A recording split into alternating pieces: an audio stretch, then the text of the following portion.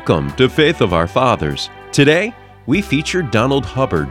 Dr. Donald R. Hubbard presents the Scriptures with clarity, warmth, and humor. His insights bring useful, practical applications that will enlighten and encourage the hearer's mind and heart. And through his effective exposition of the Bible, the Scriptures become relevant and alive. Today's message is the discipline of Jesus.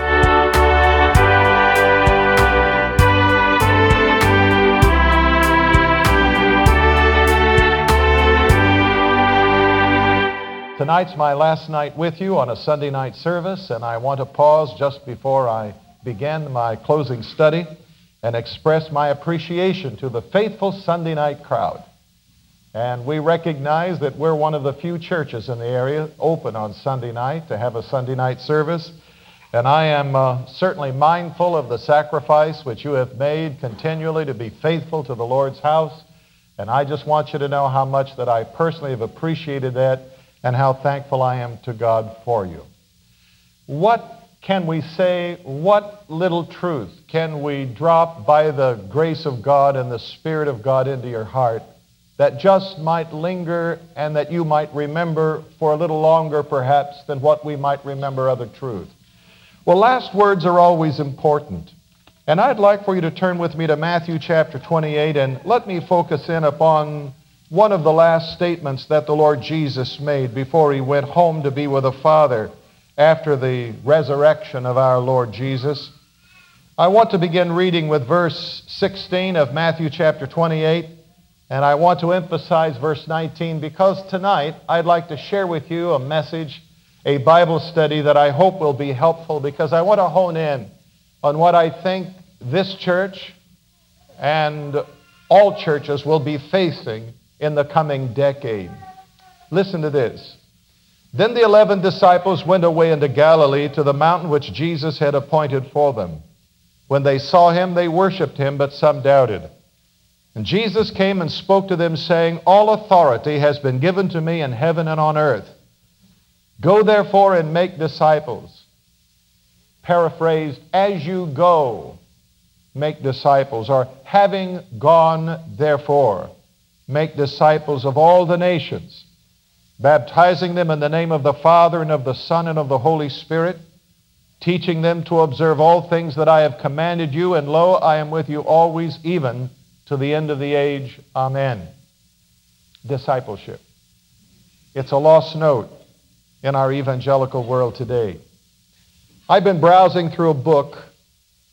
It's entitled Racing Toward 2001 by Russell Chandler, an award-winning journalist and religion writer for the Los Angeles Times, in which he deals with the forces shaping America's religious future. And on page 165 of this book, I was really struck by his comments, and especially a survey which was taken just 3 years ago. I'd like to take a moment to read it for you tonight. I may even read it again next Lord's Day morning because I think it is so very important for us to get a handle on this. I quote, For all the hype and stereotype, the evangelicals have produced a great yield out of those committed from childhood to what they stand for. They devised institutions that attracted loyalties. They have overcome negative imagery and became respectable from the White House to the Miss America pageant to the National Football League to good graduate schools, says Martin Marty. I might paraphrase and say Mr. Marty is a religious sociologist in Chicago. Continuing, evangelical groups are generally savvy in marketing and communication skills, which are, at their best, turned into instruments for evangelism. At their worst, they become the tools for a consumer-oriented superchurches that twist the faith into a gospel of individual acquisitiveness. Quips Tom Sine, quote, The evangelical church is being co-opted slowly by the American dream. Do it all and have it all with a little Jesus overlay, close quote. But here's what I wanted you to hear. Sociologist James D. Hunter, author of Evangelicalism, the Coming Generation, warns that the next generation of evangelicals may be moving toward accommodating the world while edging away from the key beliefs that once defined the historic faith of evangelicalism. A disconcerting study by the Roper organization lends credence to Hunter's fears. Conducted in 1990, it tested the behavior of born-again Christians before and after their conversion experiences. The shocking result: conversion made very little difference. In fact, the use of illegal drugs, driving while intoxicated, and marital infidelity all increased after the born-again experience.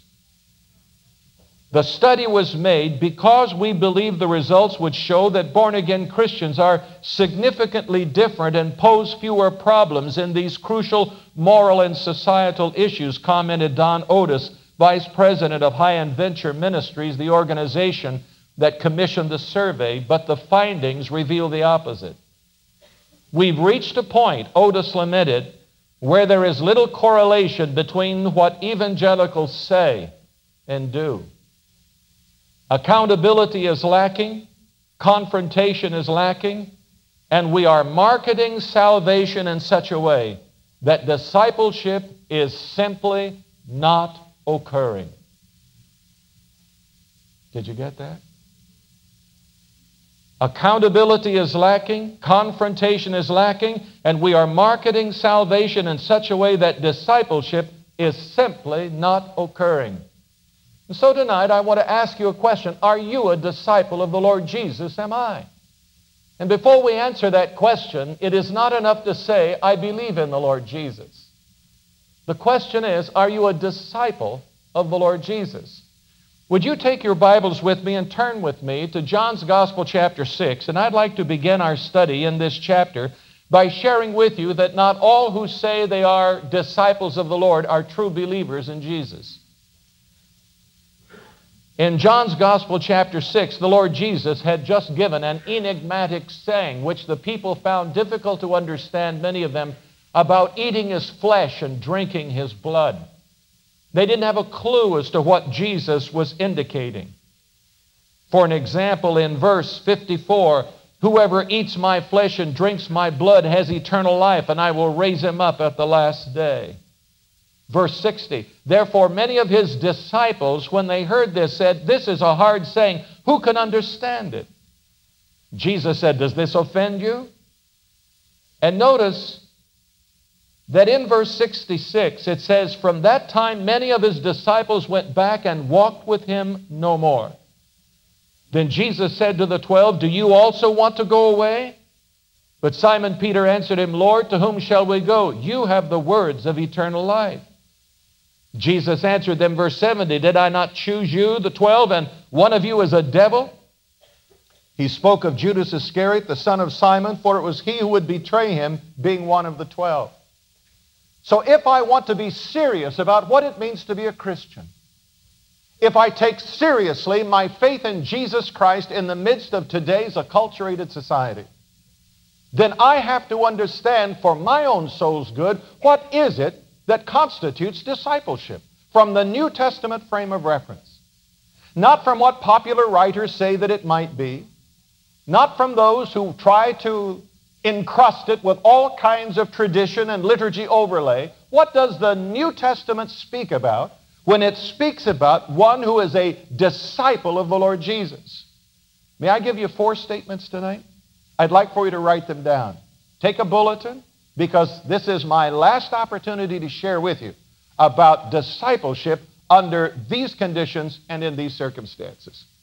I want to lay before you 4 theses tonight of what a disciple of Jesus Christ really is. And then I want you to ask yourself the question, am I a disciple? As I stand on the threshold of 1994, am I really willing to be that disciple that the New Testament speaks about? Let's begin with fundamentals. I want you to imagine that we have a big target up here with concentric circles around it. I want to begin at the outer edge, and then I want to work its way into the very heart of what constitutes discipleship. And so what I want to do is I want to begin at the beginning with the periphery, and then move into the inner periphery that the outer layer introduces us into, and then follow until we get to the heart of it. What is then a disciple of Jesus? Would you write this down? A disciple, number one, is a follower of Jesus. With all that means. And that means that some way, somehow, at some point, our paths have crossed the path of Jesus, or Jesus has crossed our paths, and we became convinced that Jesus is all that he came to be, and that we have tremendous needs, and we were born again by the Spirit of God. Having turned away from what we were and facing the Savior, we follow him. A disciple is a follower of Jesus. It is just a contradiction of terms to say that I am a disciple of Jesus if I am not following him. Would you not agree? Nod your head, yes. A disciple is a follower of Jesus. Now, I'll give you some scripture in a moment for this, but let's go through the next stage. We now become aware of all that Jesus is, and we have decided to follow Jesus, and therefore we follow after him, and that introduces us to the second phase in discipleship. A disciple is a student of Christ. The word disciple means learner. As we shall see in Matthew chapter 11, Jesus says, "Come unto me, all ye that labor and are heavy laden, and I will give you rest. Learn of me," Jesus said. You remember that in Matthew chapter 13, when Jesus is talking about those mysterious parables which characterize the kingdom, and he speaks to those who were his own, and he said, "Do you not understand that the Father has given you special insights into life, into reality?" A disciple of Jesus is one who is a follower of Jesus. A disciple of Jesus is one who is a student of Jesus. When you are that, the more that you begin to learn about Jesus, then you discover that a disciple is a witness of Jesus. In Acts chapter 1, verse 8, we know that the Holy Spirit will come upon you, said Jesus, "and you shall be witnesses unto me," from follower to student to witness. A disciple is a witness for Jesus. And that brings us to the heart of the issue. When you have followed him, you have learned of him as a student, you have witnessed for him, then a disciple of Jesus is a friend of Jesus. Not a slave, but a friend. John tells us in his gospel. So let me repeat it then. A disciple is a follower of Jesus. Speak out. Talk back to me. A follower of Jesus, a student of Jesus, a witness for Jesus, and a friend of Jesus. Well, let's probe a little deeper. Let's take this truth and let's now begin to take a few of the layers off and to see how this really works. When the Bible speaks about following the Lord Jesus, you remember that time, Matthew chapter 4, verses 18 to 22. When the Lord Jesus was walking along by the Sea of Galilee, and he saw two brethren who were fishermen. And he said to them, "Follow me, and I will make you to become fishers of men." And they left their nets and followed Jesus. That was not the first time that Andrew and Peter had met the Lord Jesus. The first time that they had met the Lord Jesus is given to us in John's Gospel, chapter 1. While they had met the Lord Jesus back then and had become convinced that Jesus was indeed the Messiah of God, as Andrew said, "We have found the Messiah," and he brought his brother to Jesus. And then going on, they came to James and John, Zebedee's sons, in the other boat, evidently in a combined fishing consortium there in Galilee. And Jesus said to these two brothers, "Come, follow me, and I'll make you to become fishers of men." And the point is that they immediately saw in Jesus that crucial moment in their lives when they made that decision for Christ and they decided to follow him, and it is at that moment that they became a disciple of Jesus. A disciple is one who follows Jesus. But there is a warning here. Beware of following Jesus, but following afar off. The question that a disciple always has to ask himself in his heart, I ask myself in my heart tonight, is the distance widening between myself and my Lord Jesus? When you come over to Matthew's Gospel, chapter 26, you find that there it says that when Jesus was taken captive, it says that Peter followed him afar off. And even though Jesus had warned Peter about the distance widening and what would happen, Peter then denied his Lord. A disciple, I remind you, is one who follows Jesus. Would you take your New Testaments now and would you turn with me, please, to Luke's Gospel, chapter 14?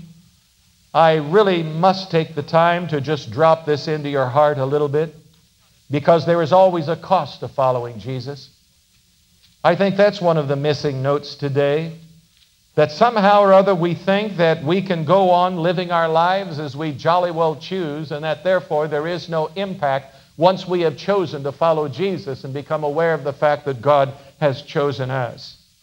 Listen to this in verse 26 of Luke chapter 14. If anyone comes to me and does not hate his father and mother and his children, brothers and sisters, yes, in his own life also, he cannot be my disciple. You say, Pastor, what does that mean? It means that when I follow Jesus, it affects the people that I love. It does. I suddenly discovered that Jesus Christ is the consummate one whom I follow, and everyone else, no matter how close they are to me, they fall into that position of second star to that of the Lord Jesus. Jesus is the one that I follow. Listen to the words of Jesus.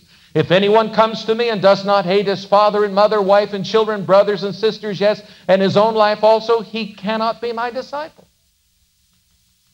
Doesn't mean that I hate in a literal sense my mother, my father, my wife, or my children. It means that my love for them pales into insignificance compared to the love that I have for Christ. You see, being a disciple and following Jesus affects the people that I love. Verse 17 says, and whosoever does not bear his cross and come after me cannot be my disciple. I take it that what that means is that when I say that I'm following the Lord Jesus, it affects the priorities that I establish in life. What Jesus is saying is that I'm willing to suffer the most reprehensible way, that of the cross, if I'm a follower of Jesus.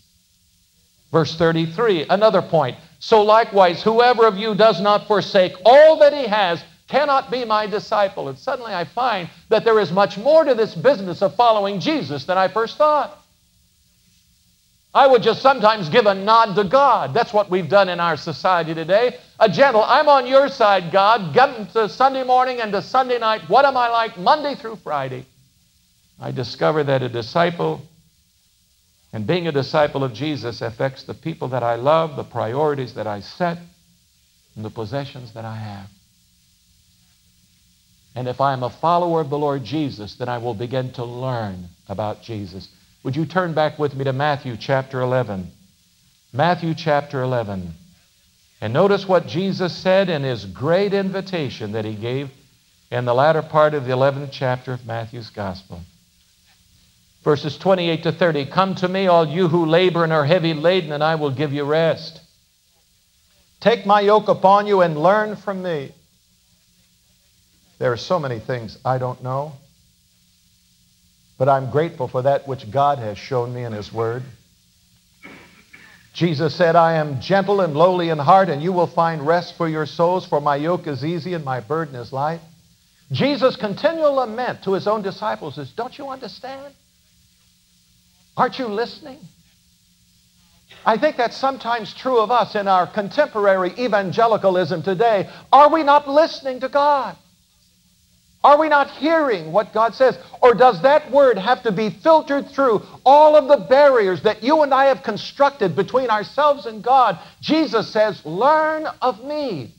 A disciple is a student. But beware. And here is a warning. Just as there is a warning about following Jesus, but following afar off and allow the distance to widen, There's another warning when it comes to learning about Jesus. And that is the warning that it's possible to learn a lot about Jesus and then to leave him. How else can you explain pastors who for over 10 years, I'm talking about evangelical pastors, have been sinning on the side and yet proclaiming God's word on the Lord's Day? Tell me, how can it be? How can any of us who name the name of Jesus say that we can have such disordered and distorted thinking and disordered lives within? Beware about learning of Jesus and then leaving him. A disciple is a follower of Jesus. A disciple is a student of Jesus. A disciple is a witness for Jesus. What is a witness? The word witness in its classic sense actually is the word martyr.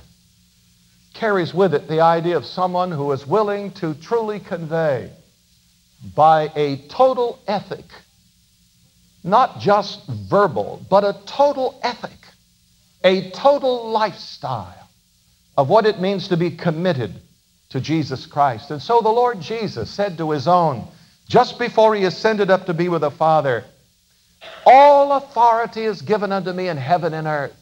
And then he goes on to say, in Acts chapter 1, verse 8, you will receive power when the Holy Spirit comes upon you, and you shall be witnesses. As a disciple, we cannot help but be a witness. The question is, am I a good witness or am I a bad witness? I am a witness. That I cannot ignore, nor can I deny. I'm either a good witness or a bad witness or somewhere in between. A warning here. Beware of being his messenger, but not having a message. What's the message that we're trying to say to our young people today? What is it that we're really trying to convey? What is the real heart of the gospel? We say the death, burial, and resurrection of Jesus. It's coming into a dynamic relationship with Jesus Christ where my life is impacted by Christ. Amen? That's a disciple. And it means that whether I'm in the grocery store, whether I'm standing in line, whether I'm at an office, whether I'm at a computer, wherever I am, a student in college, wherever I am, primarily I am to remind myself I am a witness of Christ. In everything that I do, everything that I say, the way that I respond to given situations, I am a witness for Jesus. Beware of being his messenger, but not having his message. In John chapter 14 and 15, you read through at your leisure. We don't have time to read it tonight. But notice that the Lord Jesus Christ says, you are my friends. You are my friends if you do whatsoever I have commanded you. A disciple is a follower of Jesus, a student of Jesus, a witness of Jesus. A disciple is a friend of Jesus. Jesus says, I no longer call you slaves, but friends. A slave does not know what his master is doing, but you are knowing, and you are my friends, Jesus said. Do you know what that means? To be a friend of Jesus. The picture is one of closer and closer communion. I share things with my friends that I don't share with others. Don't you do that? I share things with my friends that I don't share with others. The closer the friendship, the more that we feel that we can open up our hearts. Jesus is that friend that sticketh closer than a brother. But beware, says Jesus, of being my friend and not obeying my commands. My pastoral career began in a little church in southern Ohio after seminary. After 3 years there, I went to Calvary Baptist Church in Bradenton, Florida. While there, we had one of the Poisty brothers come. Some of you know Earl Poisty. And Earl shared with us a message, and this goes back 35 years ago. Back in the heart of the Cold War, back in the height of suspicion, back when the harsh heel of communism was on the neck of every believer, it was tough.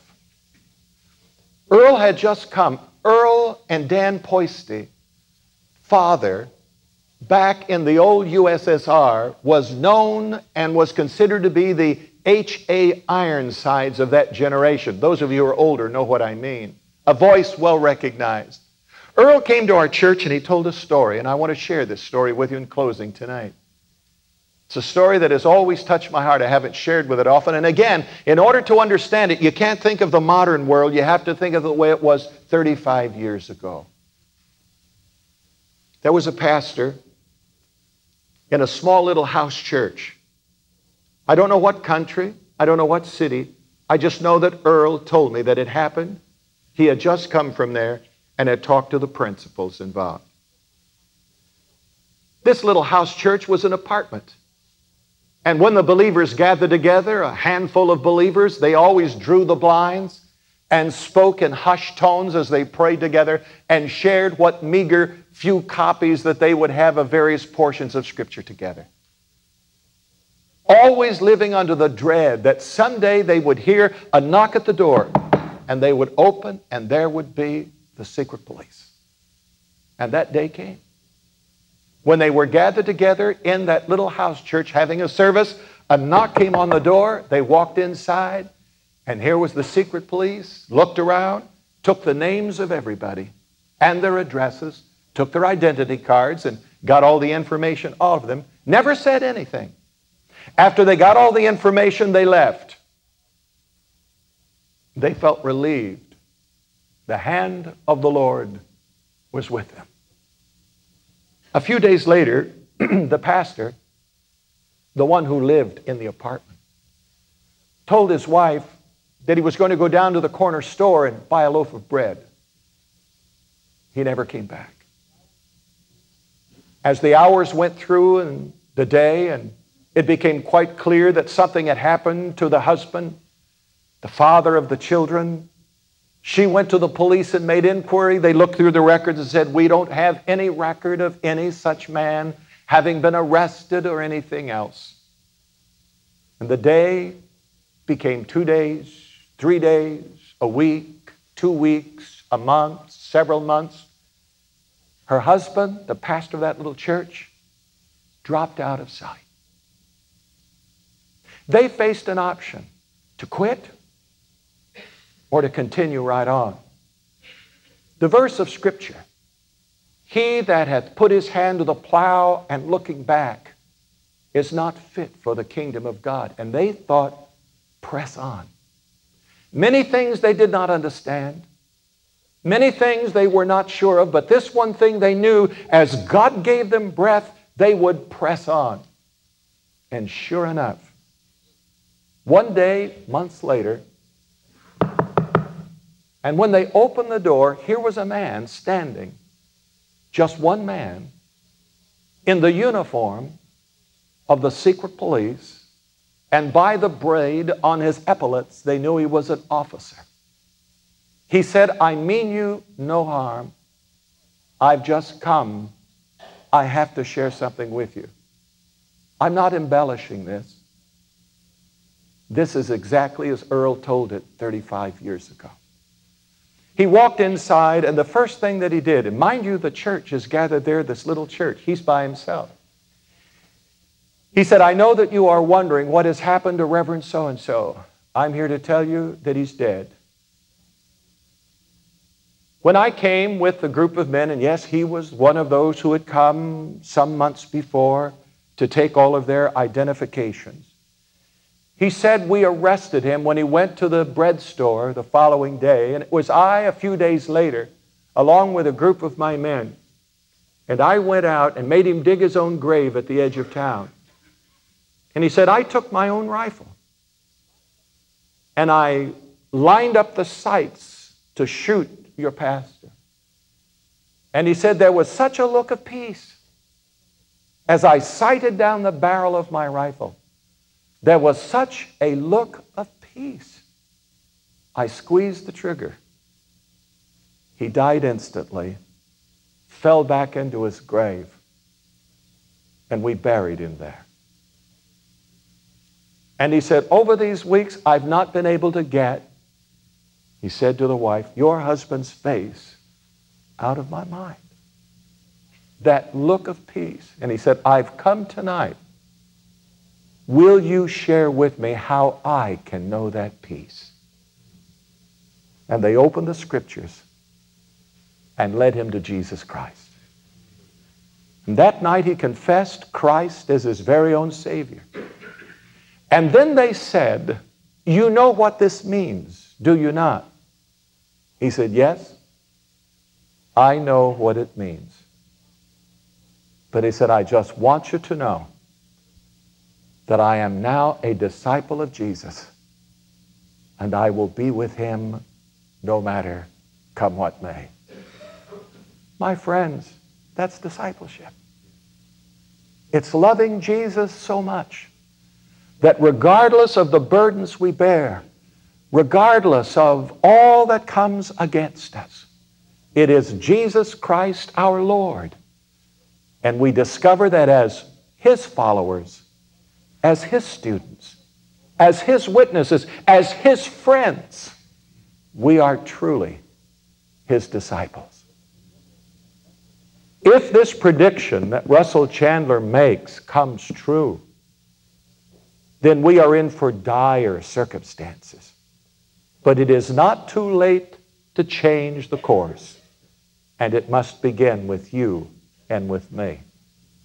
In closing tonight, I'd like for you to turn to a hymn that says it in a wonderful way. That it could be that if you're here tonight and you do not know Christ personally as your Savior, there's not been that saving relationship established between you and Jesus, I'm going to ask you to come, even on a Sunday night. Kneel right here at the front. Let us have an opportunity to pray with you. And there, open your heart by faith and say yes to Christ, because he is who he claimed to be. And if in your heart God has convicted you tonight that, boy, I'm like these people that Russell Chandler has written about, that though I say I believe in Jesus, there's been no change in my behavior. In fact, I've gotten worse rather than become better. And tonight, I want to rededicate my life to the Lord Jesus. Would you turn with me, please, to number 554? I have decided to follow Jesus. An old song, but filled with heart and filled with hope. I have decided to follow Jesus as God's Holy Spirit lays it upon your heart as to whether or not you are a disciple in those terms. Thank you that you've given us the high privilege of following him, of being called after the name of your Son, our Savior. And as we leave this place tonight, and as we go to our homes, and as we resume our activities tomorrow, may we be aware that we are truly disciples of the Lord Jesus, different men and women, having a different lifestyle, a different value system, different priorities to bring glory to your Son and to honor to your name. Dismiss us with your blessing, we pray. Lead, guide, and direct.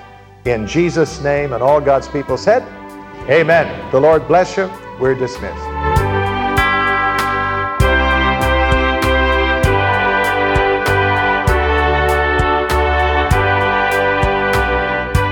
You've been listening to Donald Hubbard. Listen to Faith of Our Fathers each Sunday to hear more great 20th century preachers.